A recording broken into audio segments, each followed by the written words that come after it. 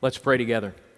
Father, thank you for an opportunity today to reflect on the perfect wisdom that you provide us in your revealed word, in our experience with other believers, how you guide us, even at times when we feel like we're surrounded by darkness. Thank you, Father, for allowing us to be able to gather here today and worship.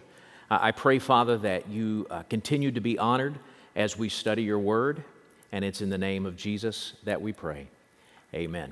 Amen. We welcome you today to our online services of worship here at Blue Valley Baptist Church. We are glad that you're here, and as has already been mentioned, we're trying our very best to be a good steward of those who are joining us online, and we have an opportunity for you to share with us if you have been with us during the month of April in worship. There was a link, if you're on the eDove email list, that went out this week that would allow you to record your attendance for the month of April to our online services. We're going to make sure that's sent out again so that we can get a complete picture of who has been joining us for our online services. If you're a guest here with us, however, again, has already been mentioned, and you don't get the eDove, you can let us know if you've been here during the month of April by emailing us at justask@bluevalleybaptist.org.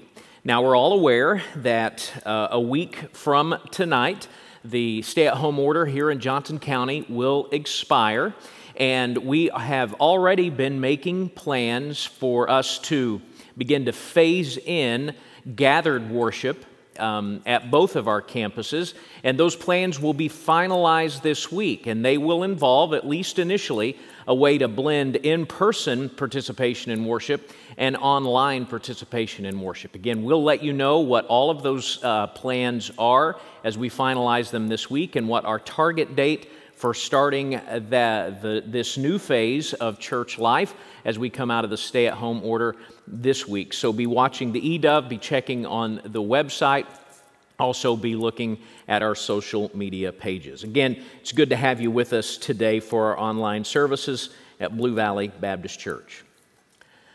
Someone once said, and I've tried like crazy to try to figure out exactly who it was. It was either Mark Twain or Will Rogers, someone like this. But they said, nothing will stop a good conversation quite like someone showing up who actually knows what they're talking about. And today what's going to happen is we're going to have someone show up who knows what they're talking about. To this point in our journey through the book of Job, we have seen Job and his friends go back and forth and talk about the complexities of life, and so far they've gotten nowhere. The question that they are debating is in many ways the big question of life. Why do people suffer? And Job's friends have said there's only one explanation for why people suffer. People suffer because they've done wrong. So God will, in an almost reflexive kind of way, punish evil, and He will, almost in a reflexive kind of way, reward good. And Job, it's important to know this, Job doesn't necessarily disagree with this. In fact, if you really pay close attention to Job's words, Job is actually saying, I get what you're saying.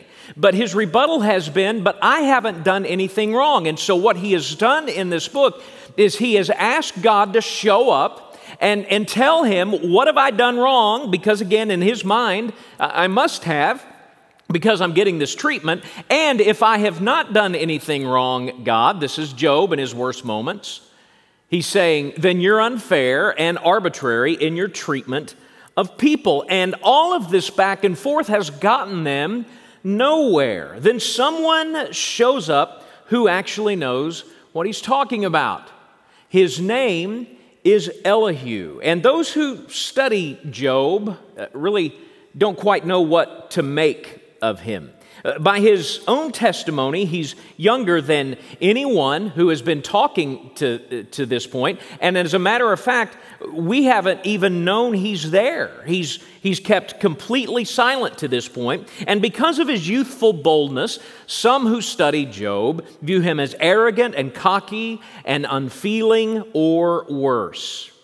But I believe, and so do others, that there's a handful of reasons for us to think highly of him and to pay very close attention to what he says. Let me give you a few of those reasons. First, neither Job nor his friends have any rebuttal for anything he says. He speaks, no one speaks back to him. Second, God rebukes Job for what he has said, and he rebukes Job's friends for what they have said when he shows up at the end of the book, but he has no rebuke for Elihu. Third, the things that Elihu rebukes Job and his friends for are the very same thing that God will rebuke Job and his friends for when he begins speaking in Job 38. And then finally, much of what Elihu says is a foreshadowing of God's speech beginning in Job 38. He does, it seems, kind of prepare us for the voice of God. But I do get why so many who study this book, in fact, if you've read it on your own, maybe you've kind of dismissed him as well, dismiss what he has to say. On first blush, his words do sound very much like the words of Job's friends. He does speak of God as rewarding righteous living and punishing unrighteous behavior. But he does it with a nuance that really is the key to everything.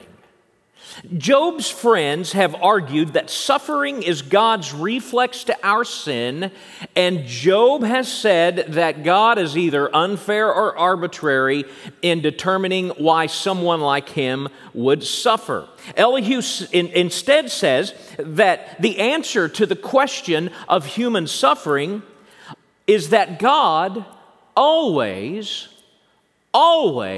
has a purpose for it. His is the longest speech in the book, and much of it is a rehash of what has already been said. But if we focus on this kind of new perspective that he is bringing to the discussion, we see three purposes beyond that judgment of sin and rewarding of righteousness for suffering. First, God uses suffering to speak. If you have your Bibles, find Job 33 and follow along as I begin reading in verse 14 of Job chapter 33. He says, For God speaks in one way, and in two, though a man does not perceive it. He's saying God speaks, but sometimes we miss how he speaks. And then he gives the two ways that God speaks. First, in a dream, in a vision of the night, when deep sleep falls upon men while they slumber on their beds. Then he opens the ears, he causes them to hear the ears of men and terrifies them with warnings that they may turn aside from his deed and conceal pride from a man. He keeps back his soul from the pit, his life from perishing by the sword. And so he's saying, in these days really before Scripture, because this is an ancient book, in these days before Scripture, God would speak and warn people in dreams. That's the first way that God speaks that he alluded to back in verse 14. And then in verse 19, he gives the second way. Man is also rebuked with pain on his bed, and with continual strife in his bones, so that his life loathes bread, and his appetite the choicest food. His flesh is so wasted away that it cannot be seen, and his bones that were not seen stick out. His soul draws near the pit, and his life to those who bring death. So in our times, we need to understand that God has replaced whispering to us in our dreams with speaking to us through his revealed word that we hold in our hands, the Word of God. In our time, God is only truly silent when we neglect the Scriptures. And when God speaks to us personally today, He is doing it in our reading of Scripture or by drawing our minds back to a truth that is revealed in Scripture. But God uses suffering at times in our modern world to draw our minds to His Word in Scripture. C.S. Lewis released a book called The Problem of Pain in 1940, and it deals with why suffering exists in our world.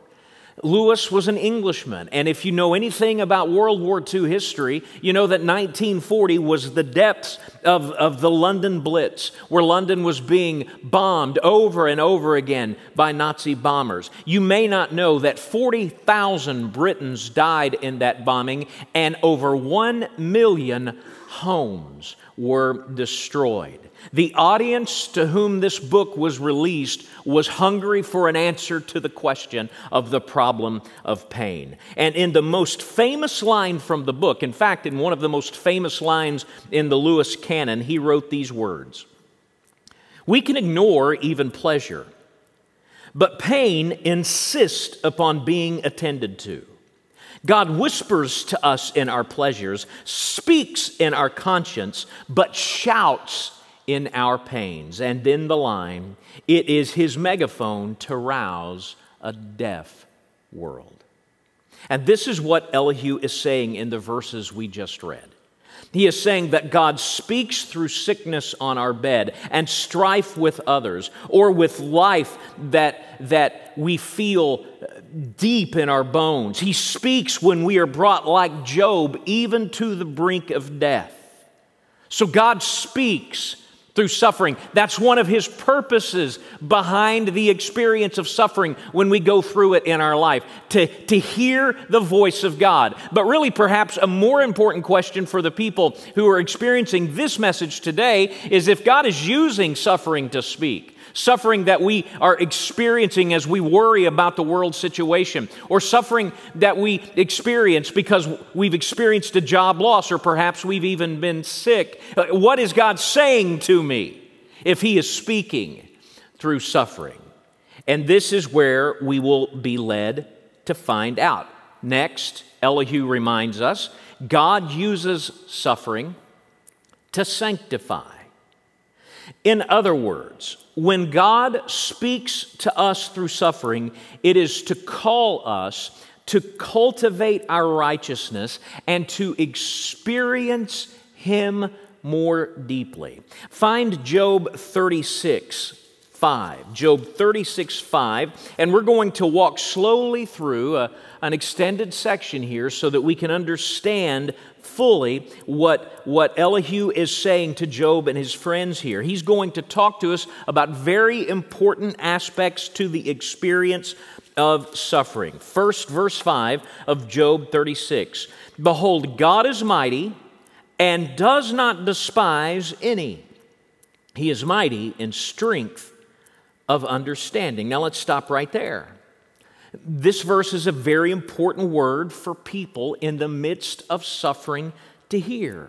Many times in trial and suffering, we can conclude that God must simply have it in for us. This is where Job has landed in his own mind as he's reflected on the experience of suffering that he has. He's really, in his worst moments, being drawn to conclude God just must for some reason have it in for me. But here Elihu is saying just the opposite. God is not prejudiced in His actions towards us. Look at it again. He does not despise any. He is instead, Elihu says, mighty in strength of understanding. What is he saying? He's saying that God is resolute in His purposes. When He acts, it's not based on prejudice for this person or against that person. He is acting in accordance with His strong and mighty purposes. God is not determining what He does towards us based on how He feels about us. He's not prejudiced. Then he says this in verses 6 and 7. He does not keep the wicked alive, but gives the afflicted their right. I want you to remember last week when we were going through the book of Job and listening to Job's last speech, he was saying that I have not had my right. I have not received justice from you, God. And here Elihu is saying that's not right.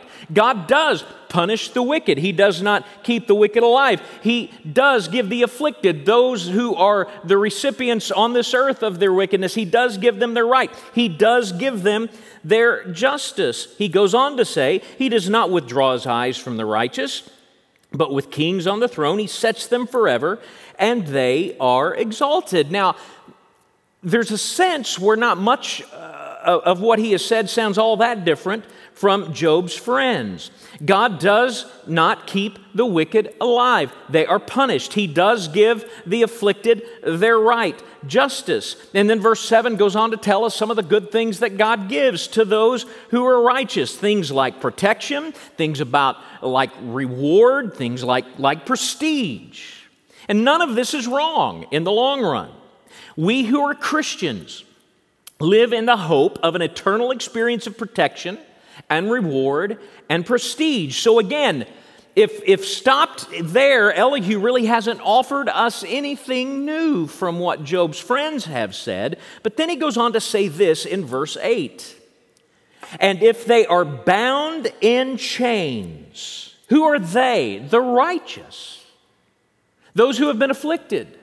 If they are bound in chains and caught in the cords of affliction. He's introduced a thought into this conversation, Elihu has, that hasn't occurred to anybody.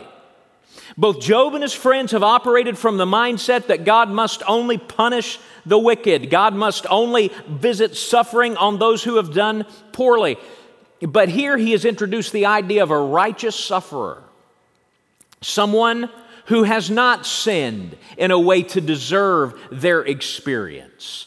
The righteous sufferer is the category of thinking that neither Job or his friends have been able to get to.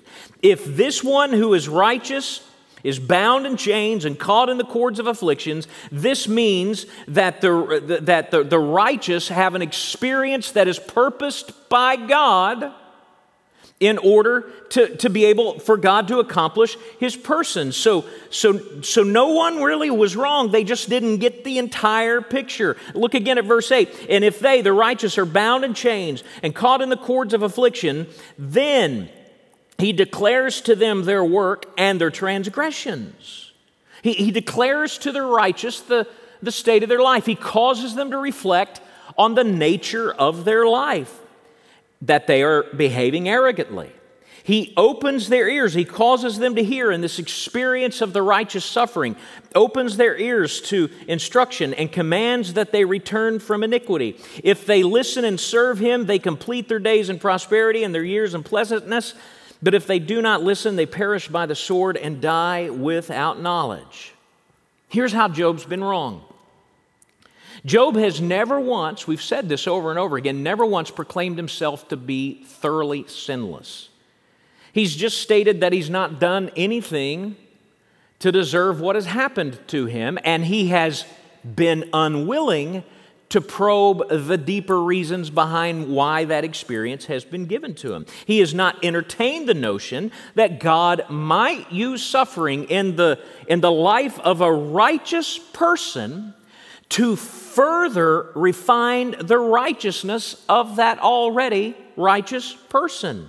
And Elihu has pointed out how God might be doing that in Job's life, showing him some things about his character that might need refining. Job, again, has spoken at times in a way to God that we should not speak.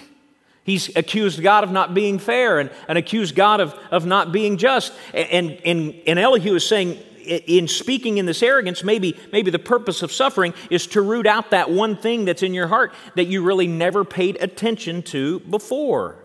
Elihu mentioning this arrogance is saying to Job, look, you're a good man, but we all have things we need to work on. And sometimes God brings the experience of suffering into the life of a righteous person so that they can further have that righteousness refined, so they can be sanctified.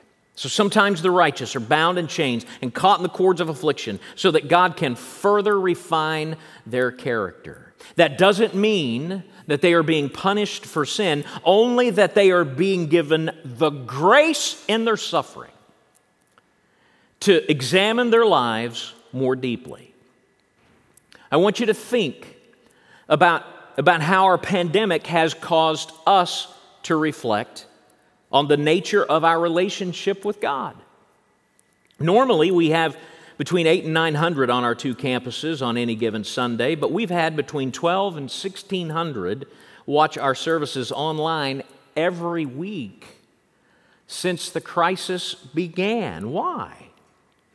Because there are more people reflecting on their spiritual health than would have been otherwise. In fact, as I talk to my pastor friends, Blue Valley's not alone in this. There is uncertainty and anxiety that has accompanied this pandemic, and while we are not suffering per se, it has caused many in our world to stop and think about where they stand with God.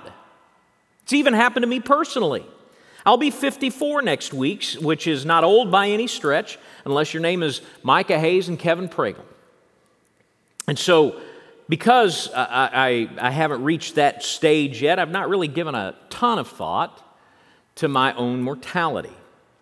But lying in bed one night early on in this season of infection, I found myself thinking, there are a whole lot of people on February the 1st, healthy as could be, couldn't have imagined that 6 weeks later they'd be dead by this.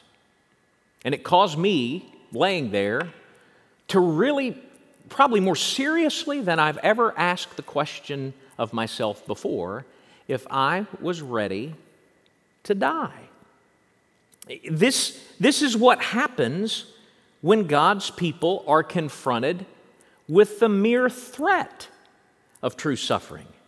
And it highlights one of the reasons behind the experience of suffering that we go through in life when we are servants of God.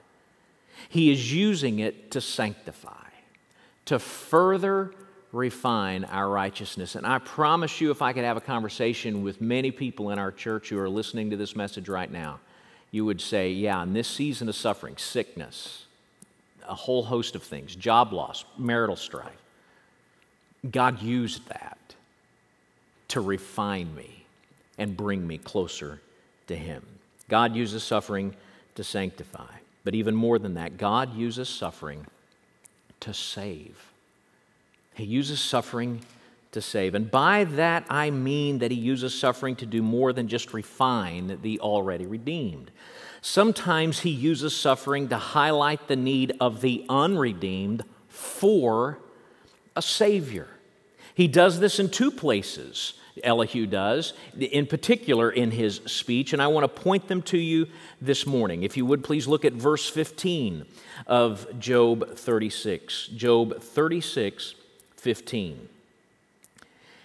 Notice what he says. He, God, delivers the afflicted, those suffering, by their affliction, and opens their ear, causes them to hear because of their adversity. Did you catch that? He delivers. Another way of translating that word in books like Job and Psalms and Proverbs is rescued. He delivers. He rescues the afflicted by their afflictions. How? By opening their ear in adversity. In other words, He uses adversity to make those who need saving listen to their need for being saved. A translation I like to use says it this way: He reveals Himself to them by their suffering. He reveals Himself to them by their suffering. The Savior uses suffering to show those who need saving that they need saving and a Savior. Now look a couple of chapters back in Job 33.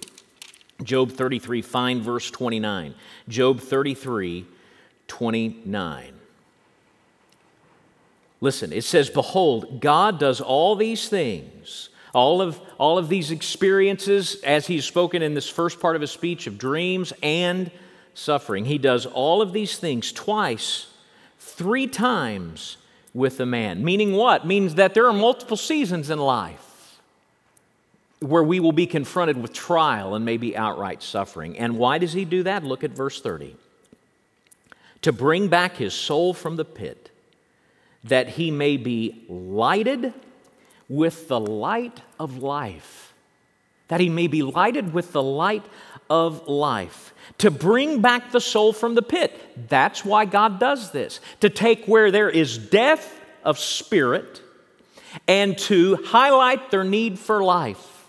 To take someone who doesn't think they need saving and doesn't think they need redemption, to understand that they need saving, they need redemption, they need a Savior. And he does that so that he can light that soul with life. You see, God is screaming to us, many in our world, who are outside of faith in God, who really have no concept of what is going to happen when their last breath is taken, who spend their entire lives trying to pretend that day will not ever come for them. He is saying to them, the worst thing that can happen to you is not to die. The worst thing that can happen to you is to not be ready to meet me and die. And so God in His mercy, will visit upon the unredeemed a taste of hell in this life, so that they don't sit down for the full, awful meal one day. So God has a purpose in suffering and trial. It is not just to reflex, to act out in His holiness against sin. It is not just the natural byproduct of a fallen world. Suffering, if God is sovereign over all things, serves a purpose. And His purpose is to speak to us, making God personal, to speak to us. And when He speaks, it is to sanctify those of us who already serve Him. And it is to redeem those who do not. And so, what is God's purpose for this season of uncertainty in your life? Is He using it to further refine you, Christian, follower of Jesus? And is He using it to call you to Himself so that you can experience Him as Savior to those who might not know right now? I would encourage you, if you have any questions about this that you want to flesh out with someone, email us when this service is over at justask@bluevalleybaptist.org, and we'll do our best to contact you soon. Let's pray. Father, thank you for being personal. And as much as it is counterintuitive for us who are accustomed to ease, to understand it, one of the ways you demonstrate your personal nature is to visit on our lives trial and at times outright suffering, to sanctify us who know you as Savior, to prepare us more for the eternity that is our ultimate reality. And for, Father, those who do not know you as Savior, to highlight the tenuous nature of life and their need for a personal, loving God who has manifested that personal love through Jesus Christ. Father, help us not to waste this season. Help us to hear what you're saying. And it's in Jesus' name that we pray. Amen.